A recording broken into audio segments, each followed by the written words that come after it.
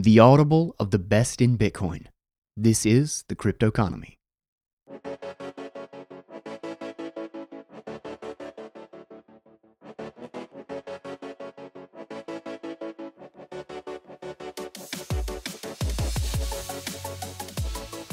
All right, guys, welcome back to the crypto economy with Guy Swan, the guy who has read more about Bitcoin than anybody else you know. That's me. And we are diving into a fun one, new author on the show here. It's Matt Vanalli. I believe that is a first and last name, but the tag that he goes by is Vanalli, Vanalli. And this was just a really interesting read. Hat tip to Nunya Business, who actually tipped me off to this article. I probably wouldn't have found it otherwise. But it's a really good assessment, I guess, of the crypto space from someone who was full-time crypto. So it's really interesting to see someone's perspective who was in it for a very long time and has essentially pulled away. And this one is titled, I worked full-time in crypto for 2 years and didn't really like what I saw. And I think it reflects a lot of what, we suspect and kind of see while being external to the entire mess. But I thought this would be a really good fun read just to, dig into what's out there in the crypto and blockchain space from someone who's on the inside. So real quick, thank you to Swan Bitcoin, the best place to DCA. It is so close. I am finally, actually the beta is accessible, so I've already gotten to tinker with it, and I'm so excited that we are just a couple of days away from y'all having access. So do not forget about swanbitcoin.com, and a huge thanks to those guys for supporting the crypto economy. All right, so let's dive into this article, again by Vanalli, titled, I worked full-time in crypto for 2 years and didn't really like what I saw. When I started working full-time in crypto, I thought it was the coolest thing ever. It felt like I was part of the ultimate disruption of the financial world. Long Bitcoin, short the bankers, buy the t-shirt. But after being in the space for a couple of years, I just wanted to get out. And get out I did. The crypto sector is a mess and in need of a reality check. What gives me the right to call out an entire space? Not much, truth be told. I worked for a crypto company, Liquid, and formed my own opinions, though this blog is less about the company I was employed by and more about crypto as a whole. Either way, I invite you to read what I have to say, and then let's have a conversation about the points raised. Quick disclaimer, Liquid is a company that buys and sells crypto. It is not the Liquid sidechain project. They are not related to each other. Almost all crypto projects are complete bullshit and will fail. I didn't believe it when I first heard people saying that most crypto projects will fail. Boy, was I wrong. I've lost count of the number of projects I've seen fail. Some went out with a whimper, simply dying quietly while the team hoped nobody would notice. BlockX, a project I followed closely for a while, was a digital asset exchange focused on ICOs.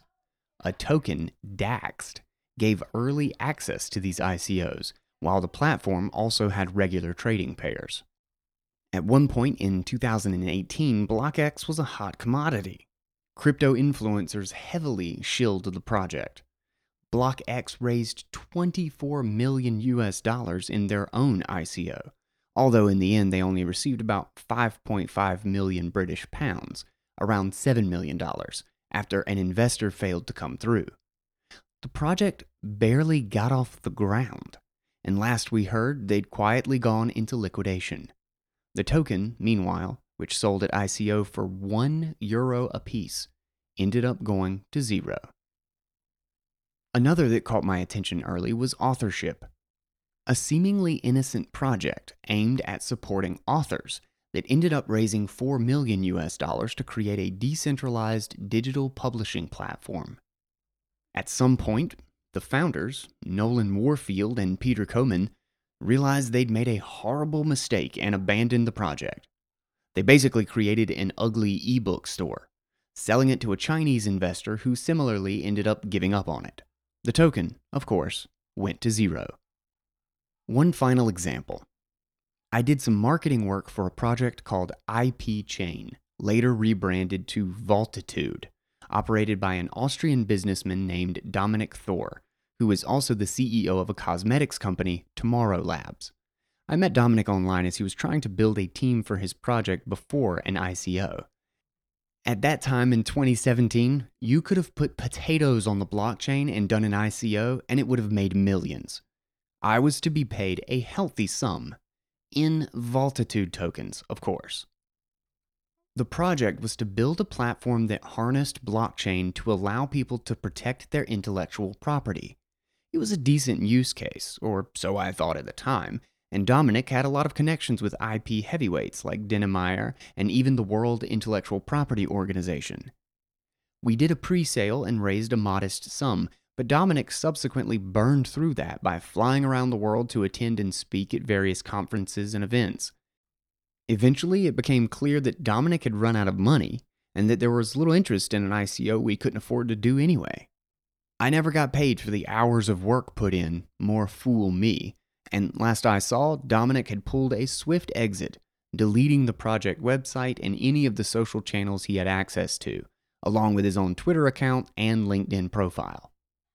Hindsight is a wonderful thing. Crypto is full of curiosities like these. Expectation versus reality.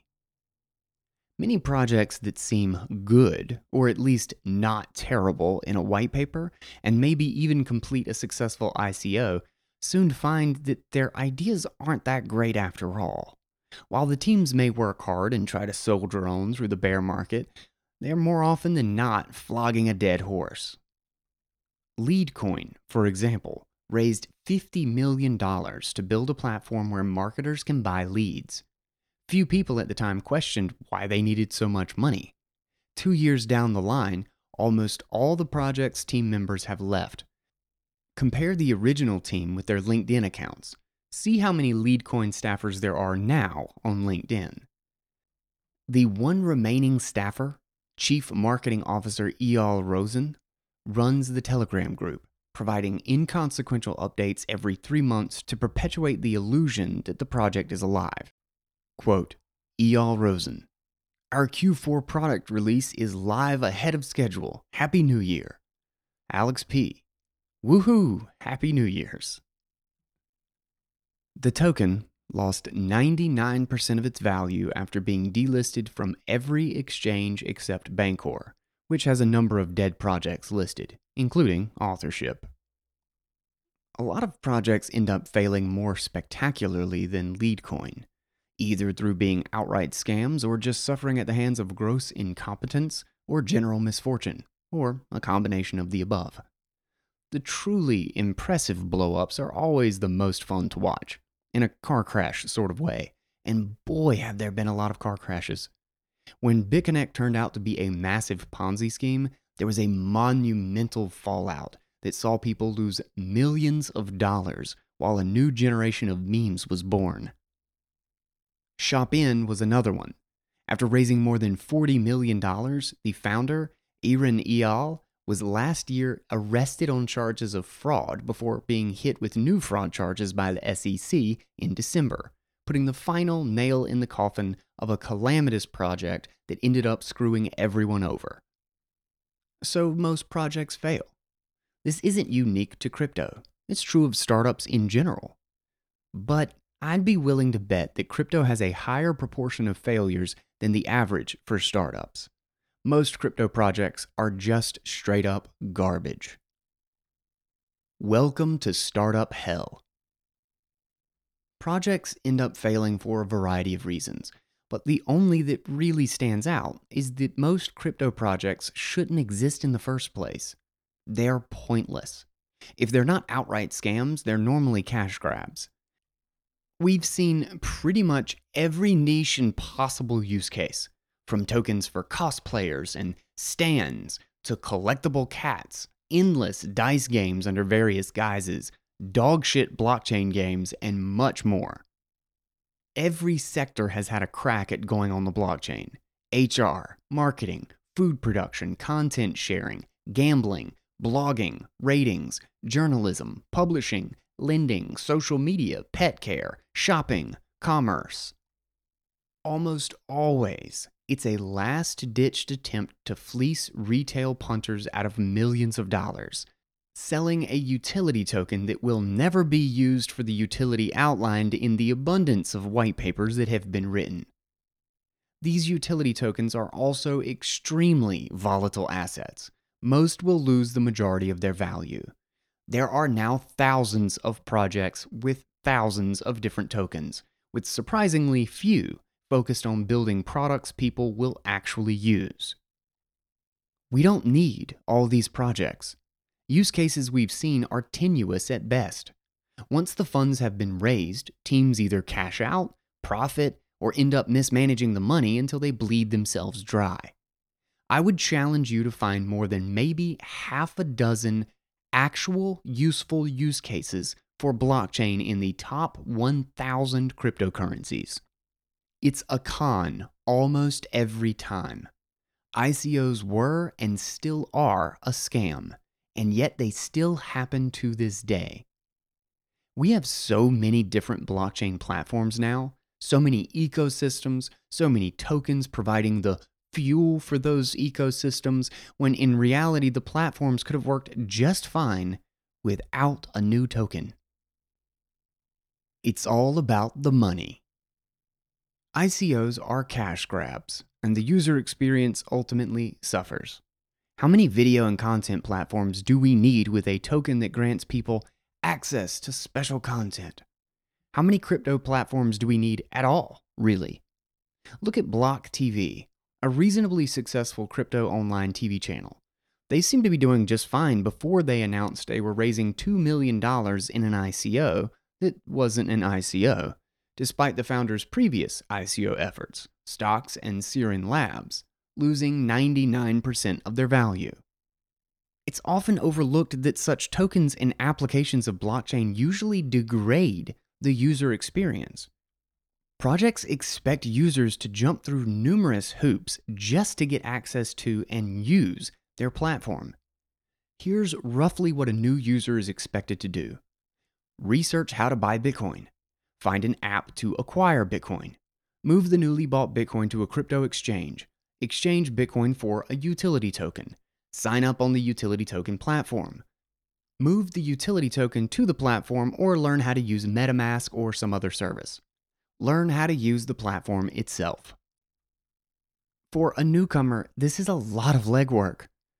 Sometimes when they realize this, project teams will go so far as to allow users to actually bypass even needing the token to pay for features and services in the first place.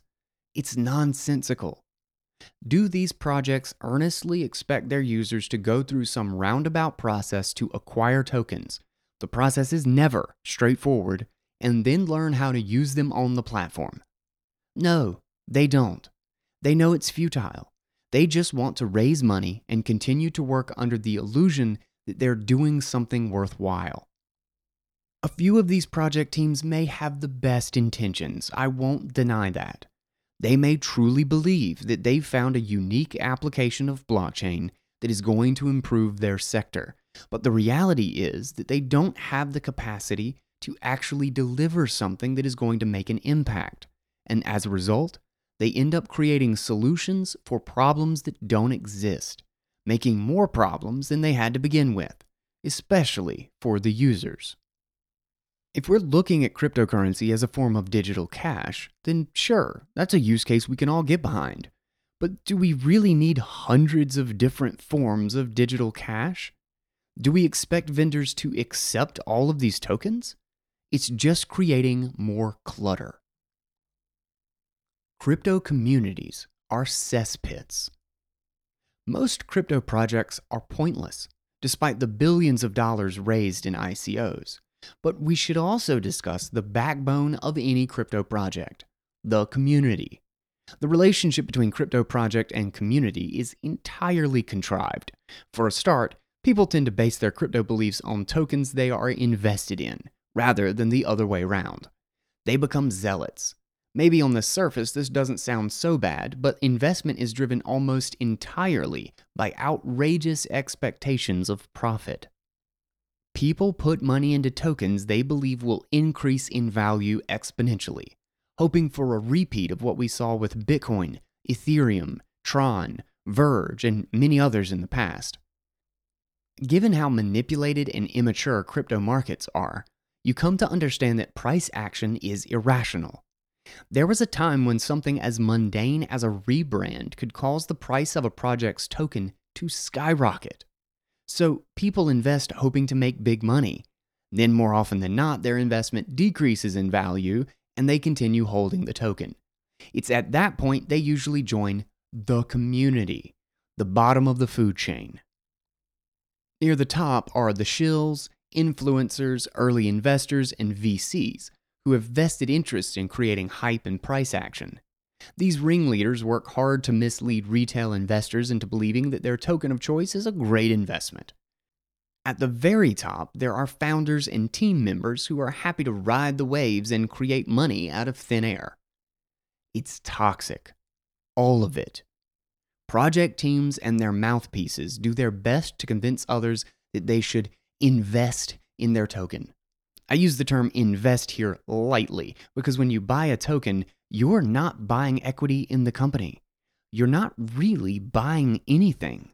All you're getting in return for your funds is a token with a contrived use case that you'll never even use it for. All kinds of tactics are used to build a community around a project, usually without even a product. Some may join a community because they're interested in the kind of project, but most others will be drawn to the lights by influencers, YouTubers, PR, press, crappy YouTube videos, and other shiny objects. Teams spend as much money as they have on getting users into their Telegram groups, enticing them with shitty bounties, meme contests, and quizzes. For a while, it seems like everyone is in it together. People are excited, looking forward to the token sale, and then looking forward to that first listing on a crypto exchange. They think they're all going to make money and be rich. But at some point, the relationship between project and community falls apart. It can happen before the ICO. It can happen a month after, a year, sometimes 2 years, but inevitably, with any crypto project and community, it will go to shit. Why? Because there's no real link between the community and the project. It's all built on bullshit.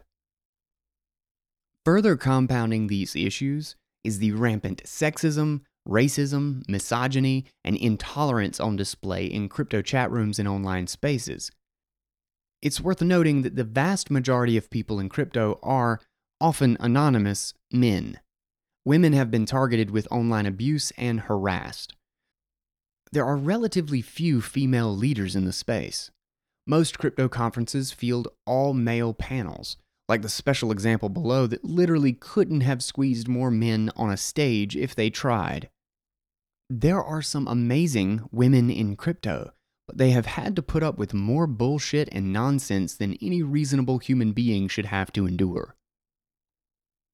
The community always comes last. Most crypto projects have already offered their tokens to private investors at heavily discounted rates before any kind of public sale. That's where the real money is made.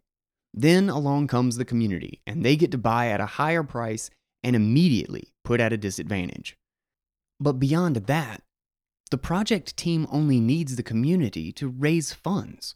Once the money is handed over, that's when the real nonsense begins, and project teams have to keep up appearances by providing just enough updates and AMAs and morsels of meat to feed the hungry mouths.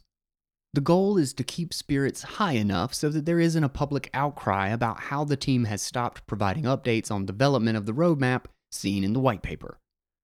It's the same every damn time.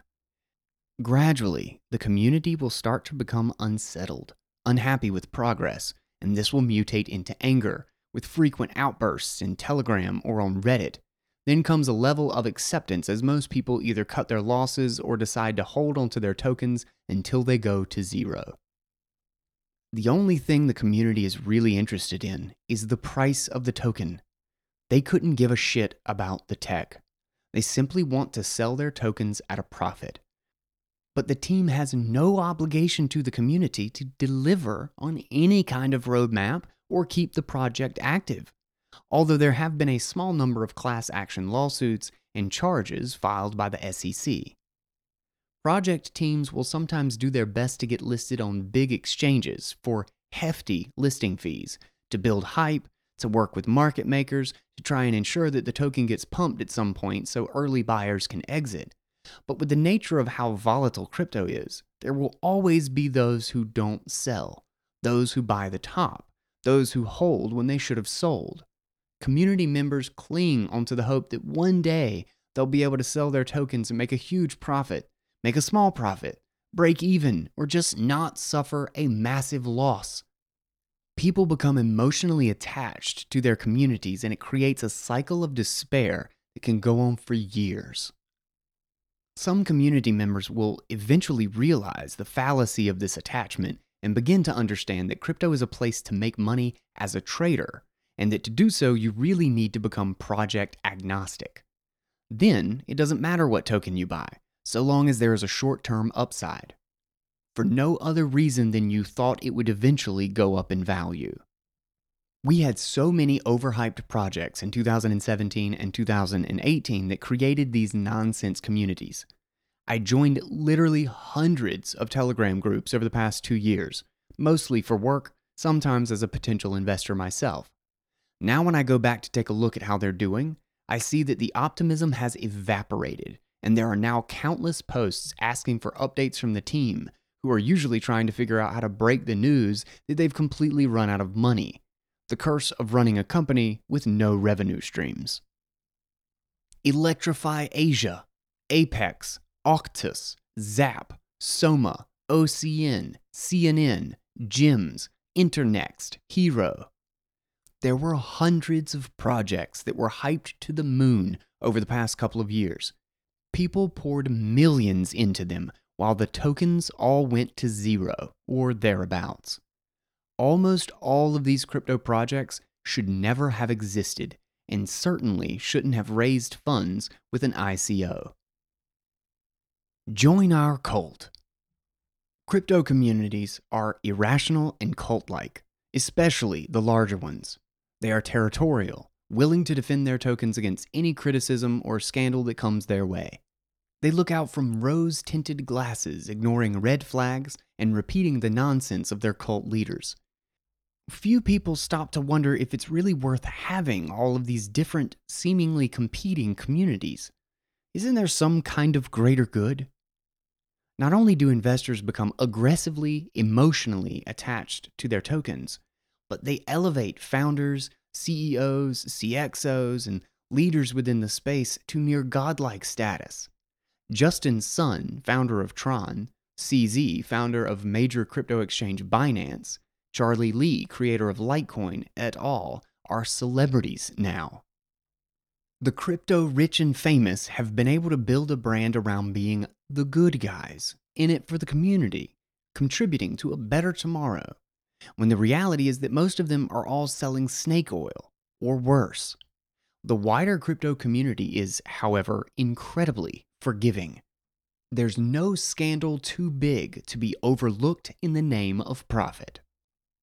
The art of wasting everybody's time. Crypto content creators tend to fall into 3 categories. Those who actually know what they're talking about and add value. Those who got crypto rich and decided to make a career out of wasting everybody's time. And those who wished they got crypto rich and decided to make a career out of wasting everybody's time. I have no problem with people in the first group. There are some genuinely knowledgeable, intelligent content creators doing good work, but they are vastly outnumbered by those who make a living wasting everybody's time. Crypto influencer bingo. Bikini, topless photo or video. Launches paid newsletter. Shills shitcoin or promotes a scam. apologizing for shilling a shitcoin. Uses phrase, big things on the horizon. Starts a crypto merch store. Starts a TikTok. Paid advisor for random shitcoin. Conference in Bali. Hosts a meetup. Records travel vlog. Unveils new clothing or lifestyle brand. Gives away tiny amount of crypto for likes or follows. Launches random startup. Gives up on random startup. Films interview with shitcoin or shit project founder. Launches marketing agency. Interviews CZ or Justin Sun. Starts a podcast. Posts inspirational quote. Speaks on panel. Bonus for pajamas or sunglasses. Unnecessary Twitter beef. Announces taking a break from Twitter. Paid review or sponsored tweet. Rage quits. Crypto influencers are out to make money any way they can. Some will try and shill you a token in which they've invested, or else encourage you to sign up to leverage trading platforms with their referral links. Some try and persuade their followers to buy into the latest ICO. The really crafty ones make snazzy videos and rank ICOs and potential investments, all with disclaimers of not being financial advisors. But what they're really trying to do is get you to buy something. The most influential influencers will have access to pre-sales and private sales, so they're always a step ahead of their audiences. Through the bear market, crypto influencers have had to branch out and find other ways to profit, stroke their egos, and amuse themselves. Some have formed startups that usually seem to be based around providing marketing services. Whatever they're doing, they'll be trying to sell something. You can buy spots on any one of 10,000 crypto podcasts, or pay for tweets or coverage on YouTube. Got a spare $38,000? Well, then you can get on one of the major YouTube channels. Only got a couple of grand? Take the preferred choice of soon-to-fail crypto projects by paying one of the lower-tier influencers for a review that ends up being 20 minutes of the influencer just reading the content from your website. The craftiest influencers organize events and try to get sponsorship from bigger companies so they can keep getting their holidays paid for. They prey on unsuspecting crypto startups, ready to flash rate cards for sponsored tweets, shoutouts, and exposure. They'll remind you constantly on Twitter that they are focusing on their passions, which these days usually means looking bored on stage at conferences, launching lifestyle brands, or making travel vlogs. They're always on the verge of greatness and doing their part by launching the latest newsletter, education portal, podcast, investment firm, news site, or research outlet. Yet, despite the best efforts of influencers, crypto mass adoption isn't going to come from another tutorial teaching people how to manage their own private keys. Mass adoption comes when we have products and services that people can use and that make their lives easier without even knowing about crypto or blockchain. We're nowhere near that stage, and the barriers to entry are way too high. But sure, let's have another YouTube channel or podcast to teach people about the basics of crypto so an influencer can feel like they're contributing to something. Most crypto content creators are just filling the airwaves with noise in the hope of getting paid for it. Immature space, immature people. Crypto is full of adults behaving like spoiled children. So-called leaders within this space simply don't know how to interact with each other without being complete dicks. From CEOs and founders to evangelists and developers, crypto is an unruly mess because people spend so much time arguing, bickering, and calling each other names over the most trivial nonsense. Every little disagreement gets aired for all to see. From Roger Ver's occasional meltdowns, to Craig Wright butting heads with anyone and everyone in sight or being yelled at himself, if there's a snide remark or put down to be made, you can be sure one of the crypto figureheads will be straight in there. But what's worse is that there's an unhealthy appetite for this soap opera-like drama. Crypto conference organizers go out of their way to put on stage the most obnoxious lineup of speakers possible. If there's a blockchain week somewhere in the world, you can be sure that Craig Wright, Roger Ver, Tone Vase, Nouriel Roubini, who hates crypto, Brock Pierce, Samson Mao, and other familiar faces will be rolled out to argue with each other in public. The sorry state of crypto media. Crypto is one of the most poorly covered sectors I've ever seen. The standard of crypto journalism is so terrible that I wouldn't even call it journalism. The general media's reporting on Bitcoin and cryptocurrency is usually bad and focused on extreme negatives or else wild stories about people getting rich. But you can perhaps forgive regular journalists for not having much of a clue, as crypto isn't a topic of widespread interest. The real rot, however, lies within. At the bottom of the pile, there are the multitude of crypto sites, which are little more than blogs, full of poorly written articles which, if not auto-generated, may as well be. Then there are the real crypto news sites like CoinDesk and Cointelegraph, where at least some real journalism goes on, but the quality overall is still relatively poor. Crypto outlets like The Block, Decrypt, and Breaker Mag, rest in peace, add real value, but even these reputable sites have staffers who have posted inaccuracies, deleted tweets, and bickered like kids with others. Crypto journalism is shoddy. Corrections and edits are frequent. Allegations can run wild. There's healthy debate, sure, but the standards to which we should hold journalists often don't apply in crypto. Reporters can pretty much write or cover anything they want, and nobody bats an eyelid about conflict of interest. Rand Nooner's CNBC show is one of the most popular and widely watched shows about crypto. Nooner is able to host it despite being an advisor to and investor in multiple crypto startups and projects. He has a considerable financial interest in cryptocurrency in general, even in crypto exchanges. But that doesn't stop him giving a platform to projects in which he's invested. While crypto journalism may be below par, it's not helped by pressure from rich and powerful figureheads in the space. Billionaire Binance founder CZ and Tron founder Justin Sun both supported an internet troll who spent considerable time harassing journalists and analysts from The Block by inciting Twitter mobs after an unfavorable story about Binance was published.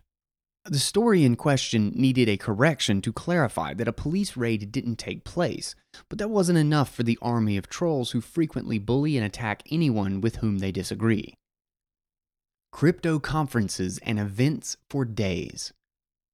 Not a week goes by without some kind of crypto forum, meetup, or event.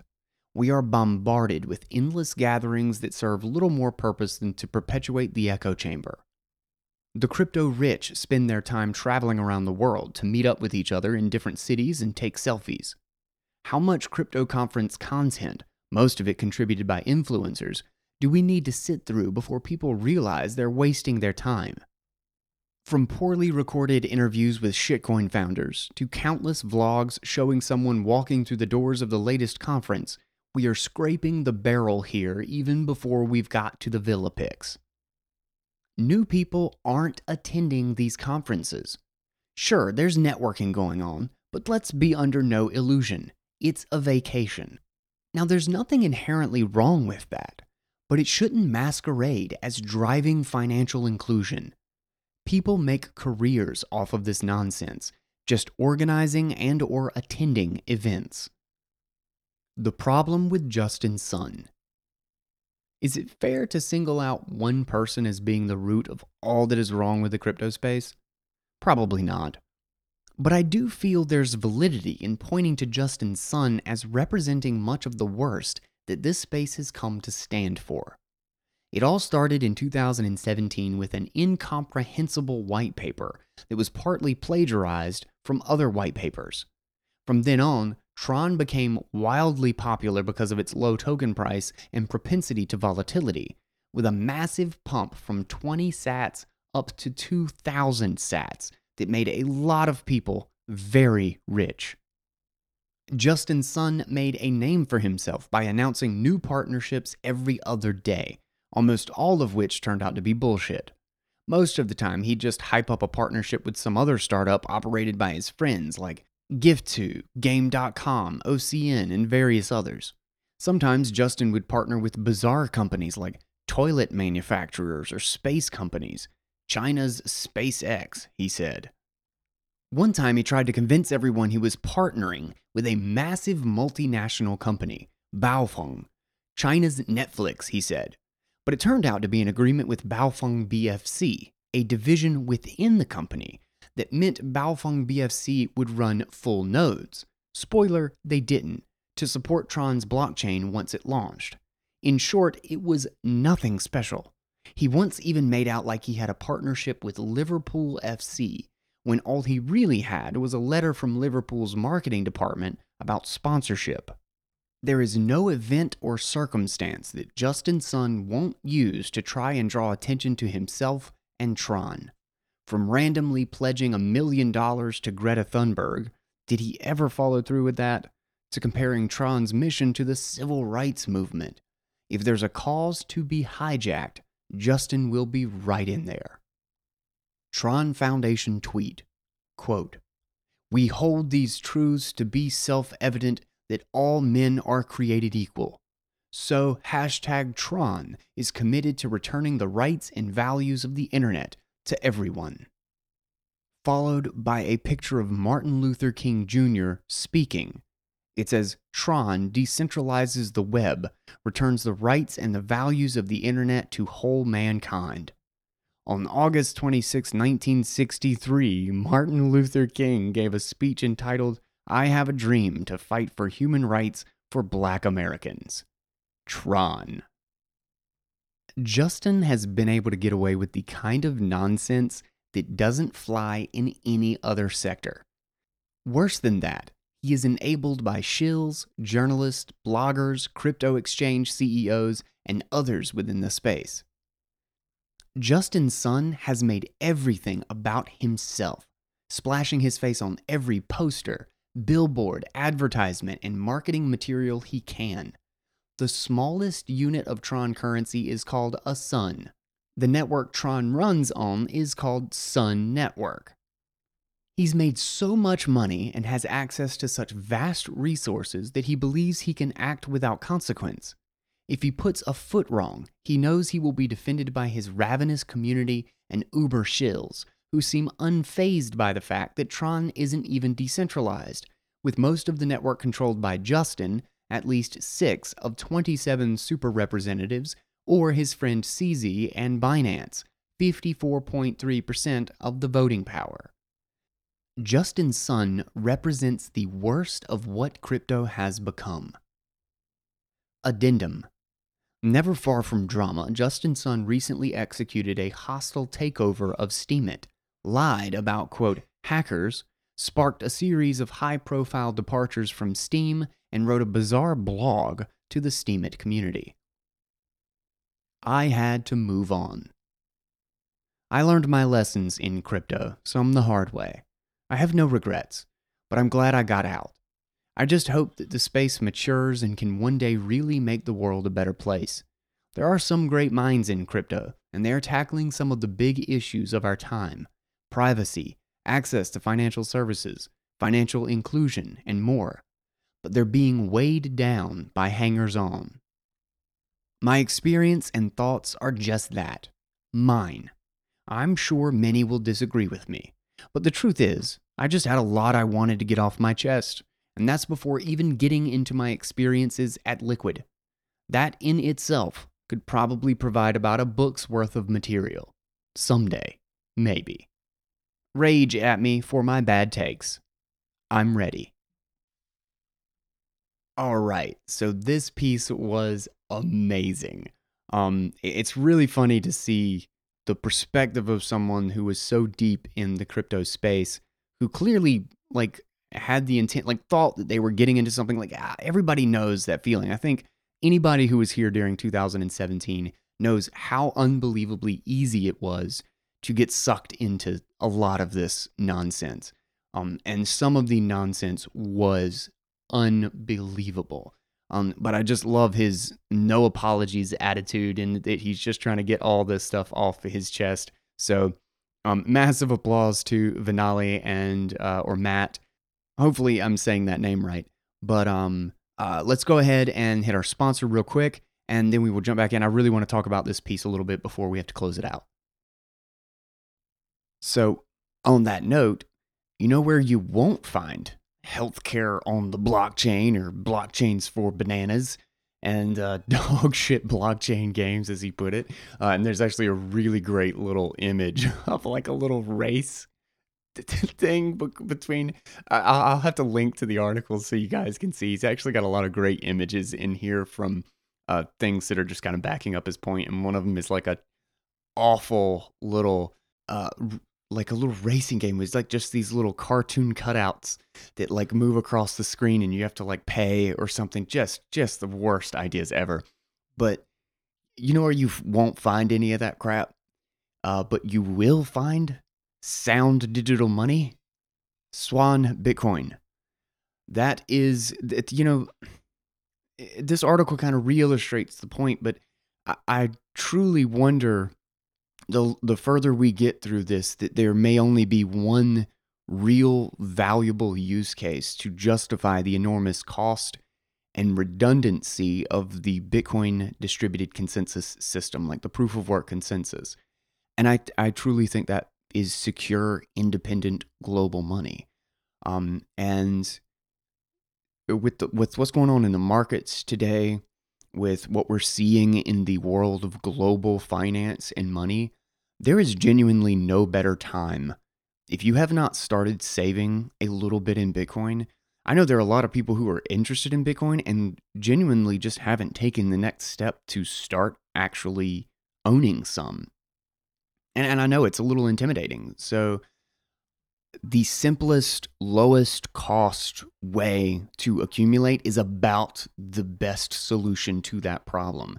And that's why I am happily promoting Swan Bitcoin, is because, Coinbase charges too high fees anyway. We should not be trying to time the market. Like, this is not about trading. This is about securing a little bit of your capital into sound money, into something with incredibly high assurances, particularly in a world of, a sea of pointless crypto coins all over the place, and then a ocean of fiat where you're fighting to figure out which fiat is going to print the fewest trillions of its tokens. I mean, reliable monetary assurances are literally gone. When people explain that Bitcoin is a safe haven, that's what Bitcoin is a safe haven for. It is not riskless. It is not stable in its price. It has liquidity issues. Its price will adjust to the market. But as far as monetary assurances, as far as the long-term sustainability of the system, nothing can match Bitcoin right now.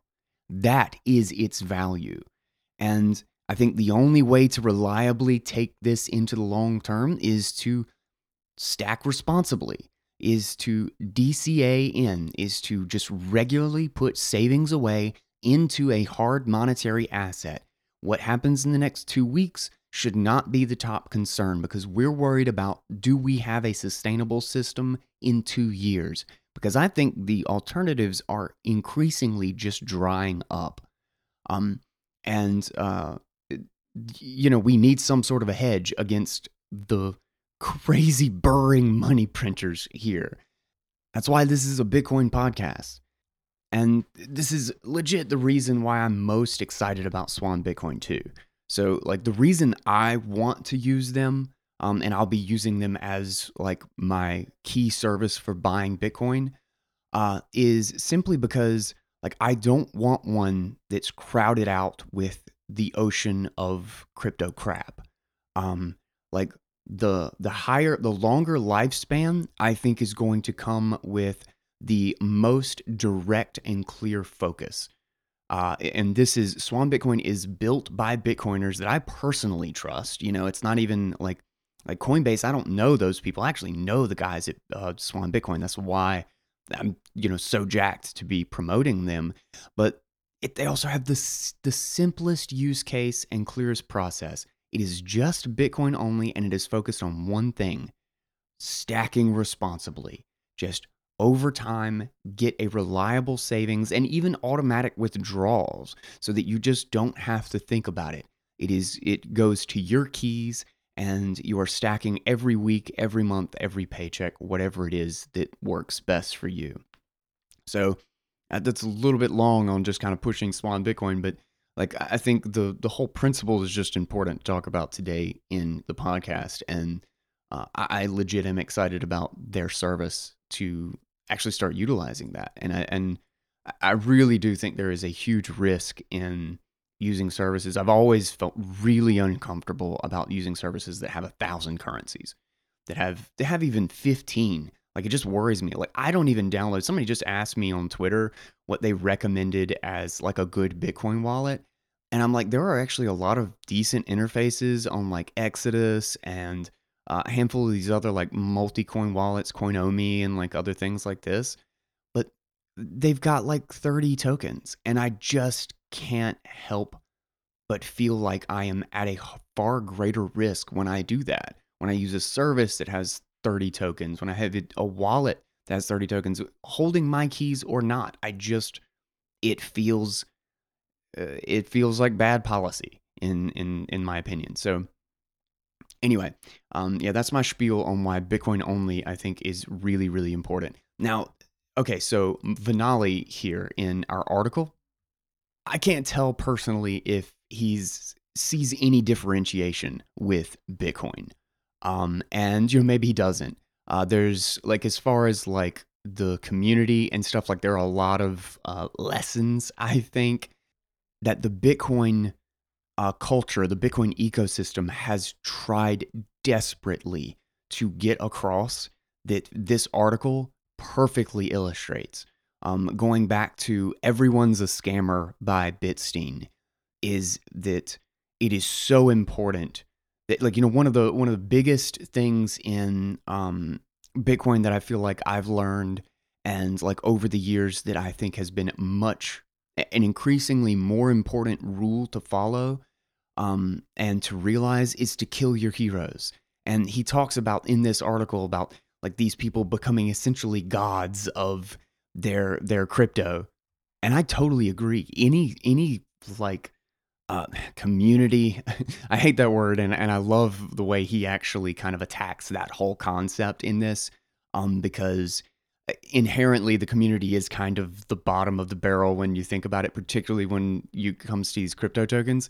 But still, anything that I see where there's like some sort of explicit leader, I am immediately kind of scared of. And that's one of those things that, regardless of how you think about the uh, the maximalists or whatever in Bitcoin, and which absolutely 100% will not ever defend that they go overboard, that that there's a lot of quote unquote toxicity and just like no apologies, overreaction in the Bitcoin space. But I find that actually as a preferable alternative to the "let's excuse everything our leaders do," like the godlike status that he talks about here with Justin Sun and Charlie, the celebrities of the system. And I see Bitcoin completely differently, and I'd be a little bit nervous if it was the other way around. But I see Bitcoin destroying its leaders in no time at all when they abandon the core principles. And even if it's just a perception of abandonment, like Trace Mayer. Trace Mayer was one of the OGs of OGs. Like, there is nobody, like, if you asked me 2 months ago, I would have said Trace Mayer is one of the people in actual Bitcoin that was more highly respected than anyone. And literally, I almost missed it. I was not on the internet that Saturday, like, what is it, 2 weeks ago, 3 weeks ago now, where Trace Mayer started shilling a shitcoin and saying that it was going to go 100x the Bitcoin price. And in less than 48 hours, before I made it back to the internet to even find out what was going on, Trace Mayer had been eaten alive. Like, Bitcoiners eat their own. They do not have, that is one of the rules that I wish I could get into more people's heads, and that I think the serious Bitcoiners really understand, is kill your heroes. Like, we do not want leaders here. We want, and it's a community. It is people. So it's going to be very hard to do that. It is in our nature to lean on people, to hold people up on a pedestal. But the idea is that we have a set of principles. We have a set of clear, those 4 things that define Bitcoin, and those above all else, those above leaders. And when, people abandon that, we abandon those people, not the principles. Now, that's not an easy thing to keep secure. It's a very abstract thing to try to secure, but that's why the immutability of the protocol, the inability to change the protocol is, I think, so important, because it's an extension of that. Like, I think the codification of Bitcoin, the ossification, that's the word I'm looking for. The ossification of the protocol, it reinforces the network effect of that abstract set of principles that we rely on. So I think they are dependent on each other. So if I kind of wanted to give, let's say Vanalli does not see any difference here between crypto and Bitcoin, which I put these in truly entirely separate categories. Like, I don't see, regardless of the similarities in the technology, quote unquote, the underlying code that goes into them, I think there are very fundamental core differences between these two things. But just if Vanalli is in fact, if you're listening to this and you see these as equated, I would say that the only reason I am still in Bitcoin is because about 99% of what was laid out in this article isn't a problem in Bitcoin. Bitcoin does not have partnerships. Bitcoin does not have a pre-mine. There was no ICO. And as vicious and overly dramatic as the Bitcoin quote-unquote community is, I do not see unquestionable, incontestable leaders here. There's no head to cut off this thing. And realizing that this thing cannot be dependent on social politics, that we're trying to obsolete the political layer, the social layer. We're trying to make the core of it, the ossified, the actual protocol, hard enough that the social layer doesn't matter, or that it's absolutely 100% the last resort. It is not an active participant in this. It is just a means of defense. Again, back to the kill your heroes rule of Bitcoin. Bitcoin doesn't raise money. Bitcoin is trying to fix money. Parker Lewis talks about this. This is the immaculate conception of Bitcoin, as ridiculous as that may sound to some, but Bitcoin got the benefit of being completely unknown and unpriced for a full year. There was literally no market. It was just people testing to see if the code worked. Did this system actually function? That environment can't be recreated. Nick Carter has a really great piece that I probably should read on the show, but it's really long, so I've been reluctant to get into it just because I've had so much other stuff to cover, but we'll probably get back to it. But he talks about the unfair, quote unquote, like token launch or monetary like launch, coin launch, whatever you want to call it, and trying to break down how in a post-Bitcoin era you could actually create a token, a money, a digital money that was, how do you actually create fairness? Because a pre-mine isn't going to do it, an ICO doesn't do it. Like, all the incentives are misaligned. Everything is just garbage, and it doesn't have that vacuum to actually be created in that Bitcoin had. Nobody took it for granted that Bitcoin was ever going to have a price. Like, it was literally an experiment.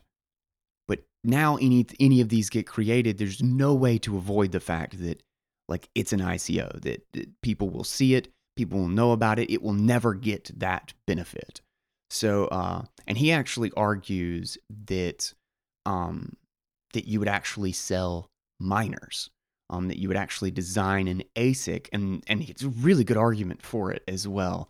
I won't get into all the specifics, but essentially that um, so that you your ASIC is quote unquote essentially your pre-sale, but you're basically selling investment in the long term of the system, and it's still not fair. He still goes into how like it's very limited, but it's not making yourself money. It's not creating tokens and then selling them, which is just what all of these this whole article is really that is truly what I think the core of this entire market of the whole crypto ecosystem that is wrong with it is the incentives are misaligned because everyone is trying to invent their own money. They're trying to create a token that costs them $0 to create and sell it for $1. They are trying to create value out of thin air, and they're putting attaching any excuse possible to what that value would actually be. And I think the monetary assurances are the value of the system, and everything else is arbitrary. And even he talks about like, maybe 6 or 7 of these actually having any sort of reasonable market or use case at all. I think even these are missing the underlying point because they cannot compete, they cannot avoid competing as a monetary unit, as a token of essentially a currency, which I think markets will always converge on one.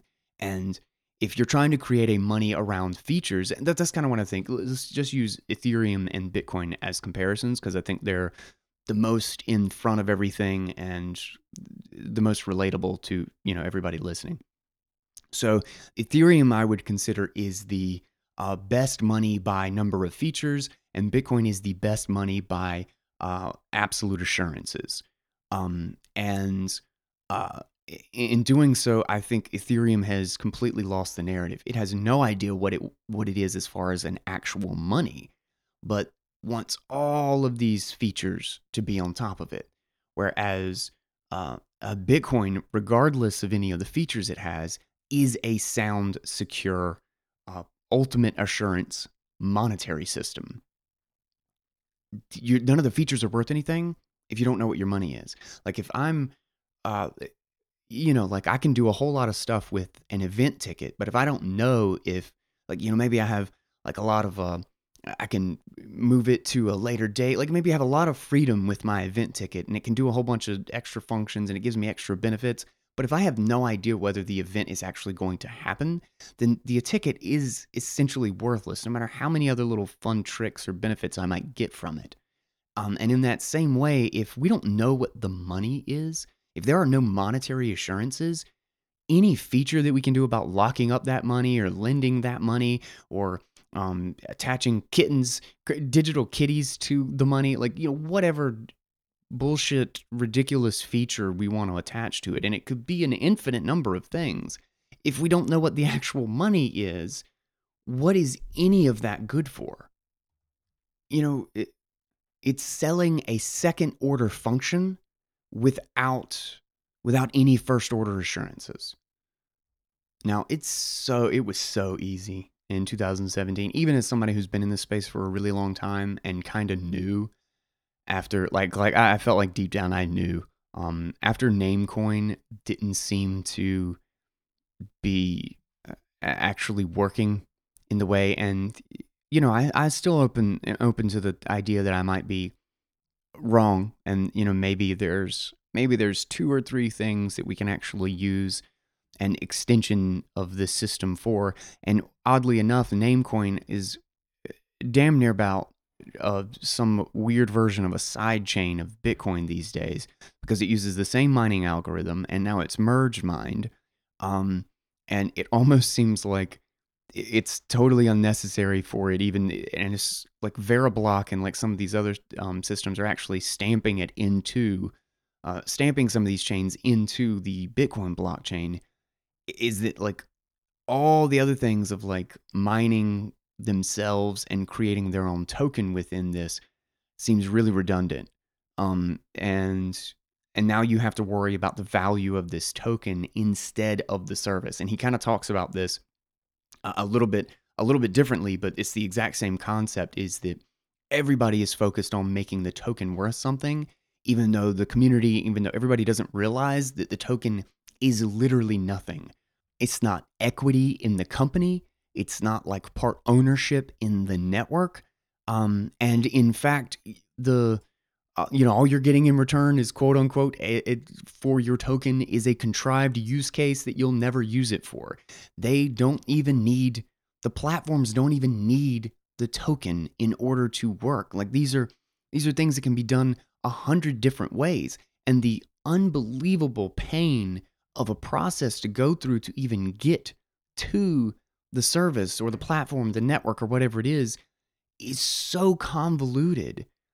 It's like he has this bullet point list of like, first you have to figure out how to buy Bitcoin, and you have to get them set up with like a Bitcoin wallet, and then show them, get them with the app, and then they have to figure out how to send that Bitcoin to a crypto exchange. Then they exchange the Bitcoin for the utility token, then sign up on the utility token platform, move the utility token to that platform, or learn how to use MetaMask or some other service, and then learn how to use the platform itself.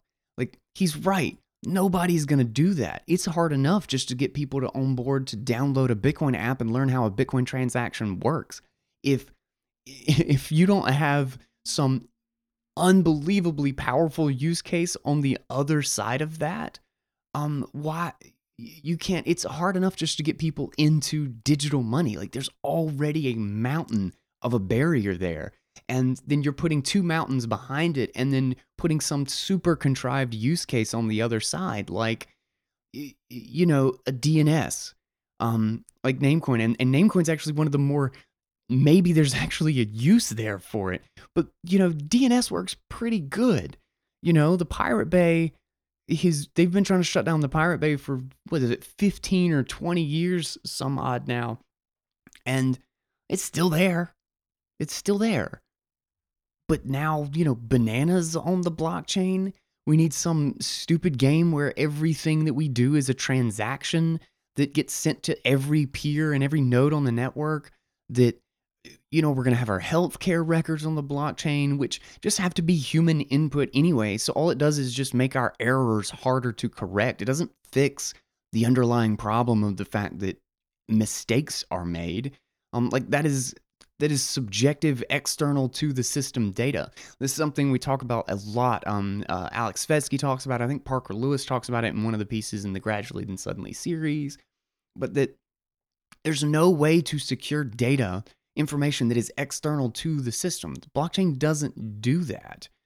There's no greater assurances to medical records because you put it on a blockchain versus put it in a regular database, because it's all 100% dependent on the person who entered the data.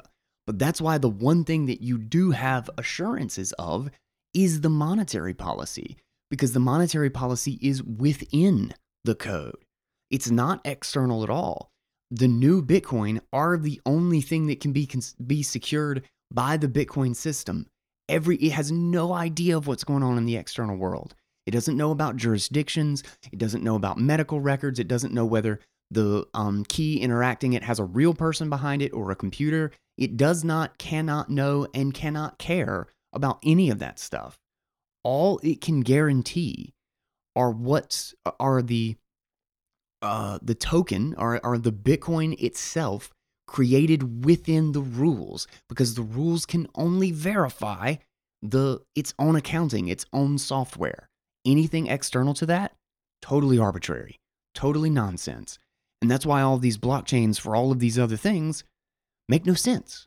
They're just, none of those problems are actually fixed. You can't just wave a magic wand and say blockchain and then voila, we don't lose bananas anymore. I don't even know what you would do. Like, why put bananas on the blockchain? What's good for having immutable banana records? But whatever. People have thrown blockchain at literally everything that has any semblance of a market or service has been now attached to a blockchain and basically failed. And if not yet, it's probably a couple of weeks, months, at least within a year or two of failing and going the way of all of the other ones.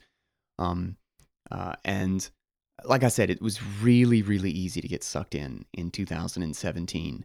The promises of were all the problems we're going to fix, and it's spread out our focus, it spread out our resources. I think it was a huge waste, but maybe it was a part of the maturation of the market that just had to happen. We were coming from such an easy money system that uh, it's felt like for a long time that if we just throw money at something, then it becomes more valuable, even if it's not valuable fundamentally to begin with.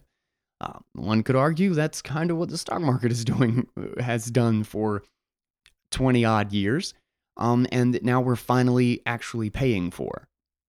But I think he's right in this article that this isn't even startups. Like this is orders of magnitude worse than startups. Every single one of these, like whatever the failure rate of startups is, it's 10 to 100 times worse in tokens because there's not any, there's nothing behind these things. Um, Almost all of these have lost 90 some odd, 98, 99% of their value since actually being ICO'd.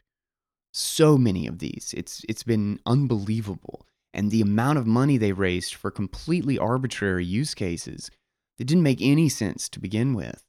Like this the whole time, and I got wrapped up into a couple of like shit tokens that I thought were the more legit of the crappy tokens in 2017.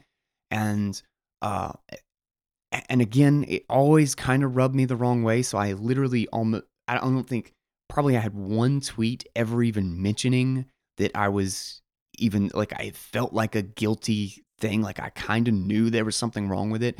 But I wanted to believe that if they were actually building something that I thought was interesting, that maybe it would have value. But it turns out that the ones that don't have, like, didn't spend a fortune on marketing and didn't focus all on just the hype and building like a nonsense, like not building anything, but actually just hyping up and building the image of it.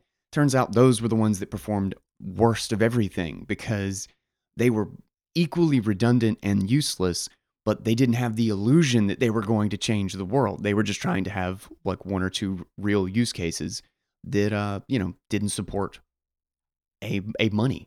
And he talks about in this that, digital cash is something that we could all get behind. Like that's a real thing. We do need a form of digital money. But do we need hundreds of these? Do we need thousands of digital cashes? Like why?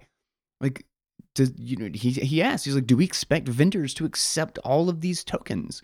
Like we're creating complications, not solutions. We're not simplifying things. We're not improving things. We're literally making it more confusing, worse, and just more obnoxious. And I imagine like it's really hard for, like, huge props to him for seeing through all of this because just like he talked about, everybody gets like really emotionally attached to all of their investments and all of these, crypto tokens and everything. It's really hard to look at it objectively. But he says there's another great quote that I highlighted in this, is that it's often overlooked that such tokens and applications of blockchain usually degrade the user experience. Projects expect users to jump through numerous hoops just to get access to and use their platform, end quote.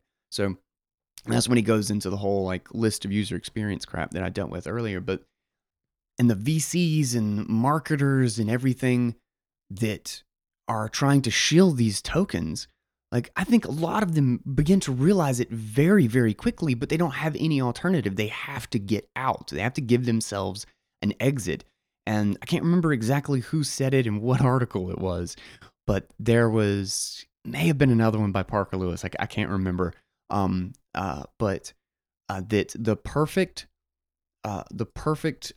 success, the best case success story for one of these crypto tokens is a big profitable exit for the founders.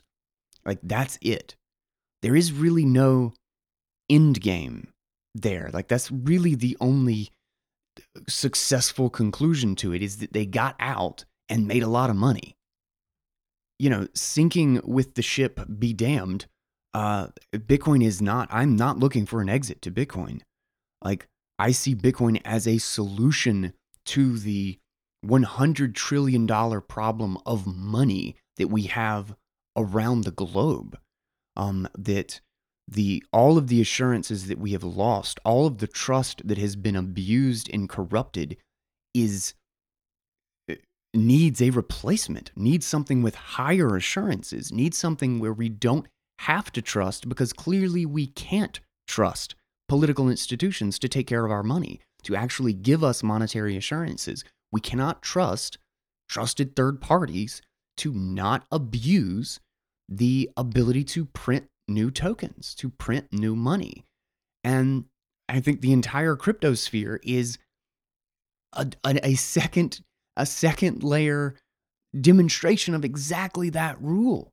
That here's another great example of the 1,000 tokens that prove we can't trust someone else to manage it. This can't be a political system. What we need is a protocol that resists the social layer, that works in spite of the contention and disagreement, that works on the lowest common denominator of a monetary agreement. So rather than having an influential 10% able to change the system, we have a minority 10% that can defend the system from change. And I think the massive problems in much of the crypto space is basically prove how arbitrary the rules of so many of these are. And Justin Sun and the whole Steemit fiasco is another great example of why I think proof of stake is the opposite of that. It does not have that dynamic of defaulting to the lack of change when there is not consensus. Is that it appears too easy to basically take the thing over. I mean, all he did, he used other people's coins. This is the crazy thing about this. I'm not sure whoever has dug into this, but Justin didn't get the majority. Doesn't have the majority because he can stake with the majority coins. He's actually using exchanges that are holding thousands of other people's coins, bought those exchanges, and then had them stake. So he's controlling most of the coins, like 50%. And Matt Odell actually had, like, just a couple of months ago, said this is going to happen.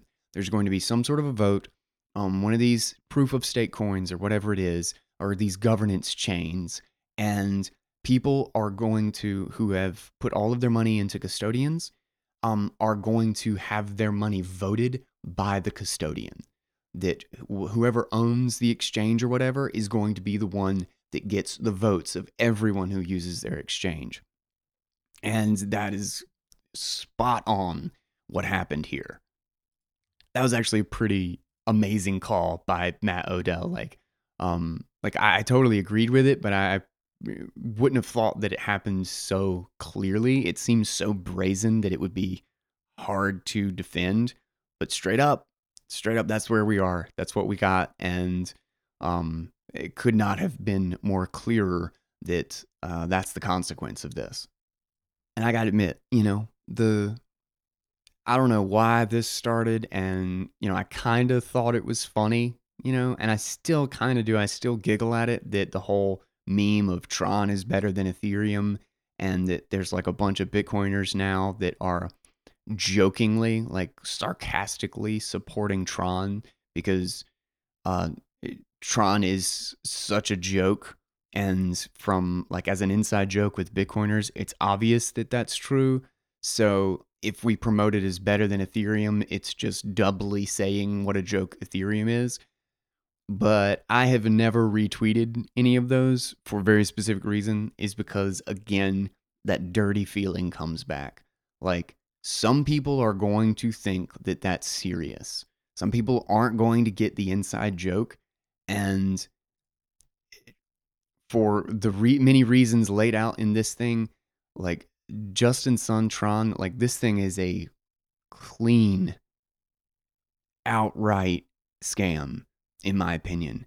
Like I cannot believe that image that he has of the Martin Luther King speech, and then Tron decentralizes the web, and just oh god, the pandering and the over dramatic like self righteousness, just oh my god, it's so dirty.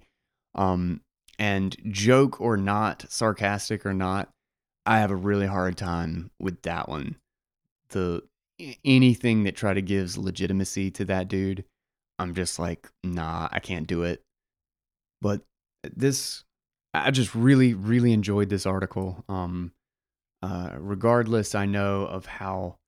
I mean, I think the kind of social space of all of this, thing is really kind of this whole ecosystem, is really kind of weak. There's so much drama, there's so much infighting, but that's why I think a secure independent protocol that's actually, I think, the role it plays is mitigating the fact that that's just kind of the nature of social institutions.